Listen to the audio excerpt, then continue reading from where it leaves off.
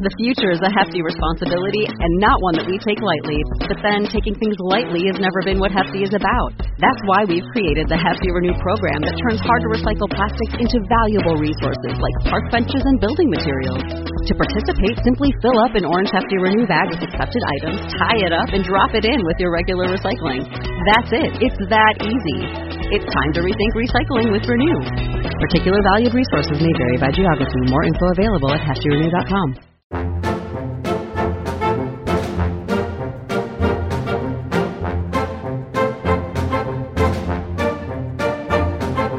Welcome to Disney Deciphered, a podcast helping you save money, time, and stress as you plan your Disney vacation. On today's episode, we talk about my recent trip to Disneyland and what I loved about the parks. Find all episodes of this podcast at DisneyDeciphered.com or anywhere you find podcasts, and we'd really appreciate it if you could leave us a positive review. If you'd like to support the podcast, check us out on patreon.com/DisneyDeciphered, where you'll receive bonus trip reports and content. Or you can support the podcast at no cost to you by using me as your travel agent. I can help you plan your Disneyland, Disney World, or Disney Cruise vacation at no cost to you. Get started by emailing Joseph Chung at travelmation.net. If you have any questions for the podcast, email us DisneyDeciphered@gmail.com, tweet at us at WWDeciphered on Twitter, or find us on Facebook and Instagram, Disney Deciphered. Thanks, and enjoy the show.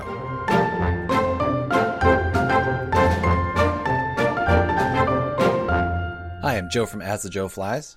And I'm Leslie from Trips with Tykes. And welcome back to Disney Deciphered. So I finally have made it out to Disneyland, had a great trip, took my oldest daughter, just the two of us. We spent a couple of days in Los Angeles doing touristy things.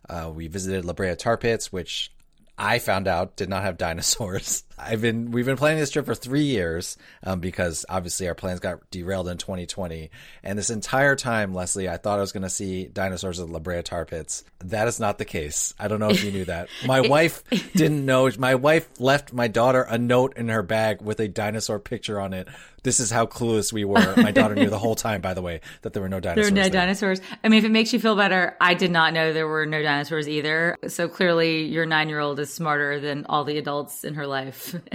Yes, they're mammals, by the way, okay. Fossilized in those pits, and very cool fossils of the mammals and stuff like that. Ostensibly, that was the reason that we originally planned the trip, but then, of course, I had to tack on a couple of days at Disneyland after, which was great. So today, we're going to talk about 8 of the things I loved about Disneyland, and I think that should cover, the majority of our trip. I was also recording live trip reports for our patrons, and Leslie, we have some new patrons this month, so why don't we start by giving them a shout out and a thank you. Absolutely. So thanks so much to our newest patrons, Robin C. and Justin L. And thank you as well to Belinda B. and Trevor B., who gave us one-time donations via PayPal.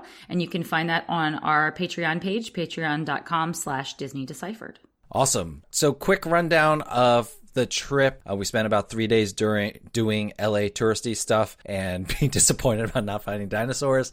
And then that was just me. And then we spent a couple nights at Disneyland Hotel and 2 days at Disneyland with Park Hopper tickets. It was a great trip, and just wanted to run through 8 of the things I loved about this trip. So I'll start with the first thing, and I'm going to go in order of importance. So number 8 was, I guess I knew this mentally, but I felt it more when I was actually there at Disneyland. Because of Southern California weather, queues and almost everything is outside, including like where your ride starts. So like on It's a Small World, the boat starts outside, and then a lot of the attractions, even if they go indoors into buildings, you load outside. It speaks to the nice weather that is in Southern California, which is why obviously it was a great place for Walt Disney to build Disneyland. We still have a unvaccinated kid at home, so we're still pretty COVID conscious. It made things feel a lot better that, yes, we were crammed in queues, but queues are all outside, so that was good for that. It's a little bit sunny. I had to wear sunscreen, and it can get a little bit hot, but really liked how everything was outside. It did lead me to one question, though, Leslie. What happens to Disneyland when it rains? Does the entire park just like shut down? I know it doesn't rain a lot, but... Well, I'm going going to blow your mind first, Joe, before I answer that question. I have never been at Disneyland on a rainy day. And you know how much I've been, you know how much I've been to Disneyland. But I believe that given the weather in the Los Angeles area. But yeah. I mean, it does happen. It absolutely does happen. And Julie Big Boy, who runs my Disneyland with Kids Facebook group, one of the co-founders of that with me, is local. And she has been at Disneyland quite a bit when it has rained and has a great post about it. But yeah, I mean, a lot of the rides do shut down. I mean, that's just the reality. So anything that's, you know, going to be outside, they do close it down. But like, kind of can see it coming. Like if it's a big storm, you know, California in the winter months, that's when we sort of have our rainy season, often in January, like February, then you can kind of see a big storm coming, and the smaller storms are fairly short-lived. So, you know, you might get a drizzle or something like that, but that's not going to really shut down your entire day, especially, you know, given the long hours of Disneyland. But like a lot of the rides do shut down. People move to the things that are indoors, but the locals stay away when it rains because they see it coming. They cancel, you know, their park reservations or they no-show or whatever, but they don't want to be there in the rain. So it's actually kind of glorious in terms of wait times for out-of-towners who find themselves stuck for what is open. You know, we haven't planned it out yet, but I'm guessing eventually we're going to do some Disneyland, Walt Disney World comparisons. I will say that just thinking about what the park Disneyland would be like, not having to worry about the weather in general, it is quite a mental relief because, you know, if you're planning to go to Disney World in the summer, you're just kind of mentally preparing for that 3:00 thunderstorm or whatever. And so, you know, it does change your mentality about planning your trip, but we'll get to that in another episode. While I am dumping on Walt Disney World, might as well go with number 7. Disneyland Railroad is open. And I guess, Leslie, I didn't know how much I missed this thing. It's not been the Disney World Railroad, Walt Disney World Railroad has not been open for a few years. Leslie, it's been so long since Walt Disney World Railroad has been open. Maybe people don't even remember what the railroad is. So can you tell us what the Disneyland Railroad is? Because, you know, it's the same concept. Right. So this is where you finally got your dinosaurs, Joe. And we'll get to that. Whoa, spoiler alert, but yes. That's right. So the Disneyland Railroad, of course, encircles Disneyland Park. And there are 4 stops. Of course, starts at Main Street, USA, then stops at New Orleans Square, and then sort of at the entrance to Toontown, and finally in Tomorrowland. So, you know, like at Walt Disney World, it's transportation, it's an attraction, it's both. And it's really great because there are a lot of actually little extra touches that you get to see as you ride along the railroad, including a dinosaur, I don't know what to call it, diorama, but moving. They call it Primeval Whirl, which, number one, I found amusing. Oh, that's funny. I didn't realize that. It reminded me of the Universe of Energy, which of course closed a couple of years ago, but that was the attraction at Epcot where there are dinosaurs and they're talking about how oil is created in fossil fuels. I think it was originally sponsored by Exxon. I don't know if you remember from our youth. That Exxon sounds or right. Chevron or something like that. Yes. One of the big oil companies. I think it's the same animatronic dinosaur. So, you know, you go through that. So there's a section, you must be going behind show buildings, but there's a nice, it's just like and you know, it's just like you're on a ride and there are animatronics to look at. It's like a dark ride, but you're on the railroad. And my son wasn't there, so I did not even tell him that this existed when we talked about our trip. But the Disneyland Railroad, Walt Disney World Railroad, it's just Walt loved trains and it's a great way to get around the park. Disneyland is very compact, which I'll get to later. So it's not like walking is that hard, but just being able to kick back, relax, and enjoy just the extra added touches to the railroad was really great. So I really loved, we rode it 3 times, or I rode it 3 times. I think my daughter rode it twice. I had forgotten how much I was missing. So the Disneyland Railroad was great. All right. So number 6, the 6th thing I loved about Disneyland, and I guess I was a little bit surprised by this, but Avengers Campus. I think the reason why I was surprised is because unlike Galaxy's Edge, I've never felt that it would be super cool to like be in an Avengers movie or whatever. And really, Avengers Campus only has one ride operational right now, which is Web Slingers. There was something about the characters roaming around, and this just started the day before we got there because character meet and greets are back to normal. And so Disneyland and Disney World are having their character interactions. They're basically pre-pandemic character interactions. And so I don't know if it was because of that they had extra characters out, but there were tons of Marvel characters wandering around Avengers Campus. And so between that and like the shows that pop up and the attraction itself, I really enjoyed Avengers Campus. You know, what are some of the other things that you like about Avengers Campus when you visit, Leslie? Yeah, I really like it too. It's even grown on me. I enjoyed it, of course, when I went to it when it first started. But I mean, they've kept it alive. I mean, my big complaint about Avengers Campus is just that it's the size. It feels really sort of squeezed in there, and there are a lot of places that are tight. And that definitely felt scarier last summer when it when it opened, and we were all much more cautious about everything. But the characters were there. They were not roaming, obviously, as close to guests as they likely are now, but they were out and kind of among people, and you could get up fairly close to them and interact and talk to them. And that's the best part about Avengers Campus, is it feels so much more alive than Galaxy's Edge, and maybe the compactness actually,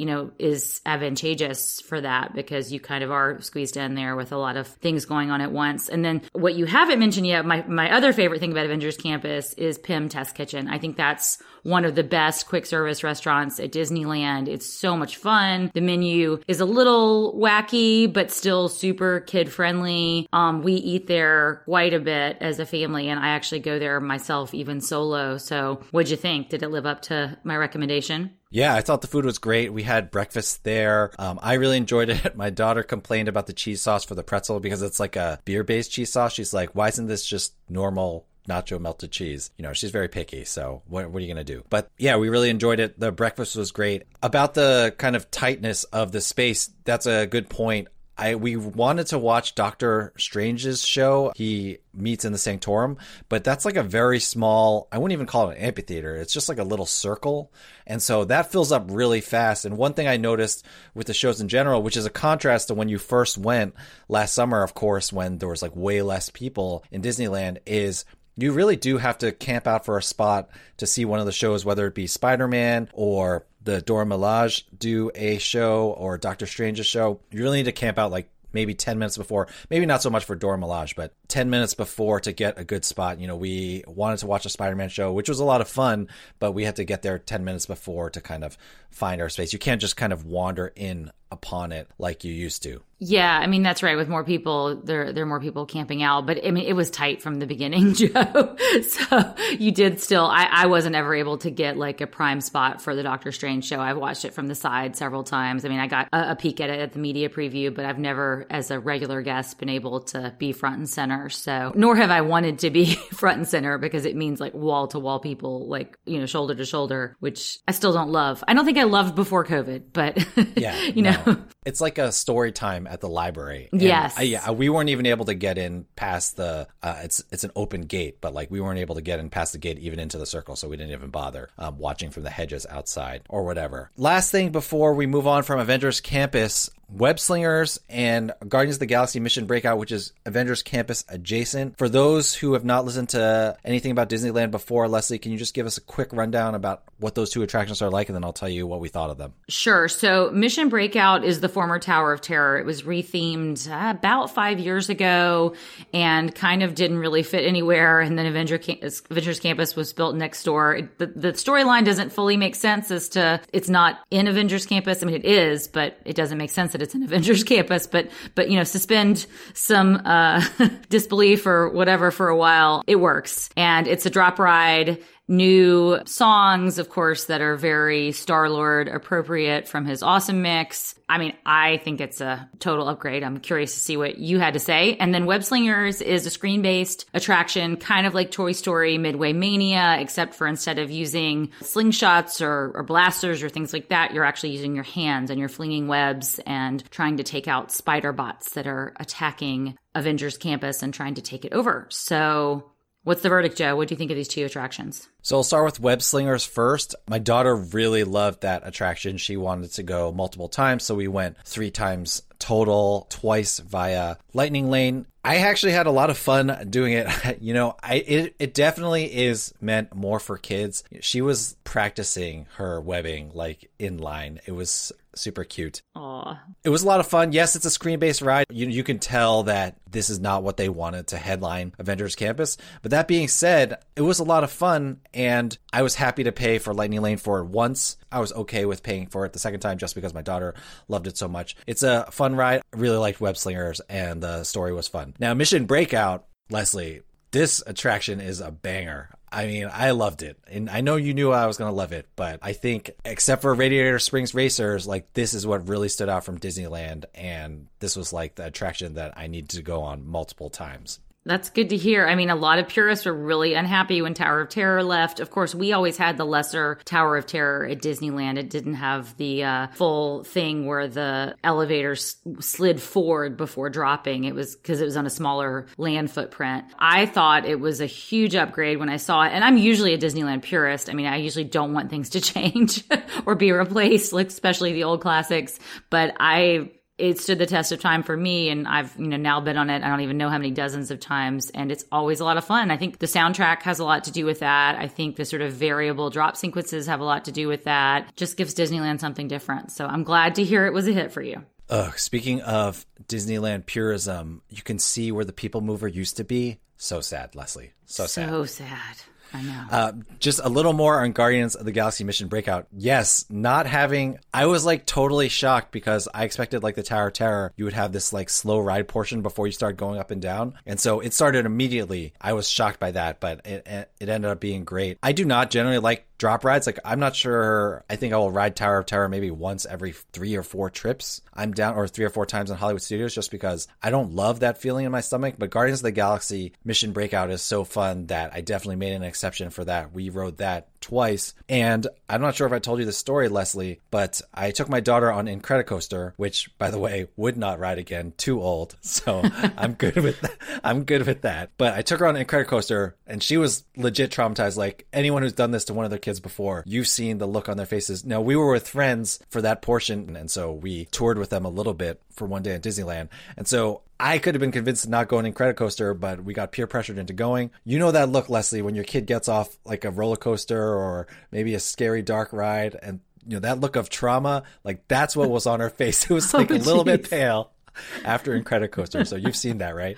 Oh, yeah. I actually have a photo of it documented on Rock and Roller Coaster from my daughter. I think we took her on it when she was 6 because she was kind of a daredevil, and her eyes are kind of like wide open and her jaw is just kind of dropped. I'll have to find that photo somewhere and post it on Twitter or whatever. But yeah, I mean, a definite look of trauma. She's done it again. I mean, she's lived to tell the tale, and I presume yours has too. Yeah, I mean, to be fair, she said, maybe I'll go on that attraction again when I'm older. But when she got off, she was completely traumatized. We had a Guardians of the Galaxy Mission Breakout Lightning Lane for later, and she was like, Dad, I'm not doing this. She's like, I'm just not going to do it. To her credit, like an hour and a half later, the color had come back to her face, and she was like, hey, can I still use, because, like I said, we were with our friends, so we were like kind of sharing Lightning Lanes and stuff like that. She's like, can I try Guardians of the Galaxy later? And I was like, are you sure? I don't want to push you too hard. You did Incredicoaster. I don't want you to do anything extra. And she's like, yeah, but I want to try it because if I like it, we can do it again tomorrow, which nice. Could not be prouder, Leslie. Turning a corner. It feels good, right? Yeah, we'll get more to that later, but she went on it and she loved it. So yes, we did get to go on it a second time the second day. And so that was a really amazing attraction. All right. Spent too much time in Avengers Campus. So moving on quickly. The fact that Disneyland is so small and compact, it just makes it so easy. This is the 5th thing that I loved about Disneyland. It just makes it so easy to get from park to park. It makes your touring super efficient. I didn't do this, but our friends that we were with, their goal, my friend and his son, his goal was to hit the 4 mountains in Disneyland. So Matterhorn, Splash, Big Thunder, and Space, while his wife and, the rest of their family did Fantasyland. They were able to do all 4 mountains without Lightning Lane or Genie Plus within the first hour, and they were cutting back and forth across the park the entire time. I was thinking about it, like at the Magic Kingdom, if you want to go from Big Thunder to Space Mountain, that's like a 10-minute walk. Whereas at Disneyland, everything is so much more compact. It just makes touring so much more efficient. For us, I rope dropped Fantasyland with my daughter, and it was like every attraction, we were just walking across like a 20-foot path to get to the next attraction. So it was very efficient going from attraction to attraction to attraction. Of course, it's a drawback for how busy it gets. You never kind of feel like you have space in the walkways, but still I never hit 30K steps despite the number of attractions that we got done. We got over 20 attractions done each day. I think that's a real plus for Disneyland and how it's set up. And, it even helped us. Main Street Electrical Parade had a soft open the last day that we were there, and we didn't find out about it until like 2 hours before, but we were able to finish an attraction in California Adventure, walk all the way over to Disneyland, and still catch Main Street Electrical Parade, not from an amazing perspective, but still we got to see it, which I was happy about. So I think it just improves the experience overall. One thing I told you, Leslie, was I noticed, and this is not a good thing, but I noticed that like 3 to 5 attractions were down at any given time during the day for both days that we were there. So there were always attractions down. But because Disneyland and California Adventure are so compact, and with a park hopper, we could just go to the other park if the attraction that we wanted was down, or we could just wait till later. It just makes everything so different. Whereas at Disney World, Hollywood Studios only has like 8 to 10 attractions and only like 6 of them are good. If 1 or 2 of those are down, like all of a sudden you've kind of lost out on everything. So I think the density of Disneyland just makes a huge difference. Yeah, it definitely does. I mean, you're just really able, like you said, to knock out those Fantasyland attractions, bam, bam, bam, do 5 or 6, in an hour. Yeah, I love how things are so close, but you're right. It does get really crowded, and there's a lot of choke points at Disneyland, especially on busy days. And I'm sure you felt that. I mean, definitely there are times where you feel like you just can't escape the crowds. And maybe that's one reason I've never been much of a parade or fireworks person, because there's just not a lot of space when those happen. And so maybe I've been trying to avoid those over the years subconsciously. Definitely a pro and a con to that kind of a layout. The parade, I know it was the first time in years that it happened, but essentially the entire park was shut down for the Main Street Electrical Parade, so that wasn't the best. The other thing I would add, just if you're thinking about going to Disneyland, is that you just need fewer days to go to Disneyland. Whereas for Disney World, if it's your first trip, I would say you need at least 3 days, but 4 or 5 is more ideal. For Disneyland, like we could have gone home after that first day and we would have had a full experience at Disneyland and California Adventure. That second day was just bonus for us. So again, the density really helps to cut down how much time you need to spend there overall, which of course means you can cut down the amount of money you spend overall. Yeah, absolutely. I mean, until this year, I had never taken a Disneyland trip that was longer than 3 days. I'd never bought more than a 3-day ticket. This fall, I did buy a 3-day ticket plus 1 day went to Oogie Boogie Bash. So that, I guess technically that was my first 4-day trip to Disneyland. But often I'm just there for a day or two and that's enough. And I don't feel like I've done Disney World unless I've been there at least 5 days. All right, so number 4, and I'm surprised that it's all the way at number 4. Normally it would be top 3, but I'm cheating with number 1, which you'll hear later. The 4th thing I loved about Disneyland was Genie Plus. Holy cow, Leslie. Genie Plus works at Disneyland? Like, what is happening? I don't understand. Can you just remind us the differences about Genie Plus at Disneyland? And you can tell the people why it works better. Yeah, I mean, it's really bad they have the same name because it's not the same product in Walt Disney World and Disneyland. I guess the rules are mostly the same. I mean, there are some small differences, like you can't start booking rides with Genie Plus at Disneyland until you have scanned into a park for the morning. So there's no 7 a.m. sleepily in your bed refreshing and hoping the Wi-Fi works. You have to be in a park. And there's some other differences, but there's just so many more attractions at Disneyland that you don't run out. There are 12 attractions in Disneyland Park, although I guess Roger Rabbit's Cartoon Spin is closed now with Toontown being closed. So I guess 11 attractions. And then there are 7 attractions in DCA, but just so much more to do. And then, of course, there's so many rides that aren't on Genie Plus. So it's not like everything is on Genie Plus and that's all you're trying to hit. Yeah, I mean, you don't need to wake up early. And I guess we knew it was going to work at Disneyland because it's essentially the same system as Max Pass, which did work really, really well. I mean, they've made some changes to the rules and all of that, but the basic framework is Max Pass. And Max Pass was awesome. It's not so awesome if you aren't buying it and the standby lines are, an hour plus long. But if you are buying it, it's $20 at Disneyland and totally worth it. Genie Plus works at Walt Disney World, but it only works if you do the work. I think the big difference that I noticed at Disneyland was I could be completely clueless, maybe not completely clueless, but I could go in with not too much prep, and Genie Plus, it's a lot more forgiving. That's the way I'll say it. And that's why I say that the product works, and I guess I would say it works for normal people. people who are not listening to Disney podcasts, because, you know, you just roll in and then you just start choosing your Genie Pluses. Obviously, waking up at 7 a.m., it's not vacation. And I was just listening to Disney Dish this morning, like the episode that came out this morning. And I think Disney has figured this out because they had a survey. And I'm not one who's big on these survey episodes or when they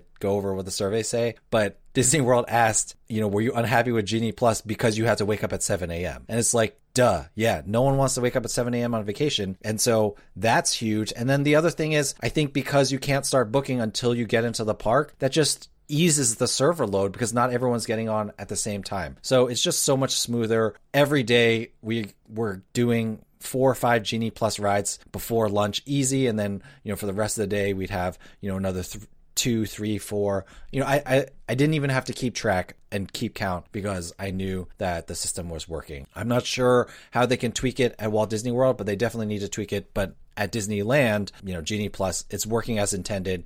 If you want to spend the extra $20 on Genie Plus for even a day, it will really help you out and really help the number of attractions you get on. Like I said, we got on 20, 22 each day, and we didn't even rope drop one of those days. Yeah, that's amazing. And like you say, it is more forgiving. I mean, there are definitely advanced strategies you can use at Disneyland. And, you know, there's rides that are better to book first thing in the morning because the times will get pushed out more in the afternoon than other rides. But you know what? If you don't know that, it's not like you won't get on that ride. Like versus at Walt Disney World, it's like if you don't get Slinky Dog Dash as your first selection, you're not getting it for the day. And that's just not the case at Disneyland. Yeah, that's a great point. The popular attractions were not selling out of their lightning lanes until like 3, 4, 5 p.m. Yeah, so like if you're trying to book Indiana Jones, which as an aside, hate that ride, never going on it again. But if you are going to book that, as long as you're willing to wait a couple hours, you can still make the booking at 2 p.m. for like a 7 or 8 p.m. return time. They're not selling out, so it's not, you know, the same type of pressure and stress you feel with Slinky Dog or whatever. Now, I did try to use aforementioned broken attractions to generate multi-use lightning lanes. Was not able to do it. Every single attraction that I booked stayed up. And every time there was an attraction that was down, the return time wasn't soon enough. So that didn't work well. I think the best chance, and this goes for Disney World as well, the best chance to get these conversions, and this is where you book a lightning lane for an attraction that is already down. So let's say I see that It's a Small World is down. This would be great if It's a Small World ever goes down. If It's a Small World is down, I can book a lightning lane for 10 minutes later when my time comes around. If it's still not back up, they'll convert that into a multi-use lightning lane that I can use for multiple attractions. Maybe not all of them, but a lot of them. So I was trying to do that. Didn't manage to get that done. Even without that though, Genie Plus was great. Leslie always likes to say that Genie Plus at Disneyland is like shooting fish in a barrel. I amended that to say it was like shooting fish in a barrel with a shotgun. All right, fair enough. Amendment accepted. Okay, so third best thing at Disneyland, which is not Disneyland specific, but my daughter decided that she is now ready to be a single rider. And wow, Leslie, does this open up a world of possibilities in terms of touring with your kids? Just to run over quickly, which attractions at Disneyland and California Adventure are single rider before I talk about our experience? All right. So as of right now, and this is changing a lot and has changed this past year, Radiator Springs, Web Slingers, Grizzly River Run, Goofy Sky School, Incredicoaster, Splash Mountain, Matterhorn, and Millennium Falcon Smuggler's Run all have single rider. The first single rider we went on was Radiator Springs Racers. So we bought Lightning Lane for it both days. And then on the second day we went on it. But then that's when I was like, hey, check that out. That's the single rider line. And there was like 3 people in it. So I was like, do you want to ride this again right now? Because we can go single rider. And so that was the first time. And I don't know if you had this discussion with your son yet, but I'm sure you've had it with your daughter. But it was the first time.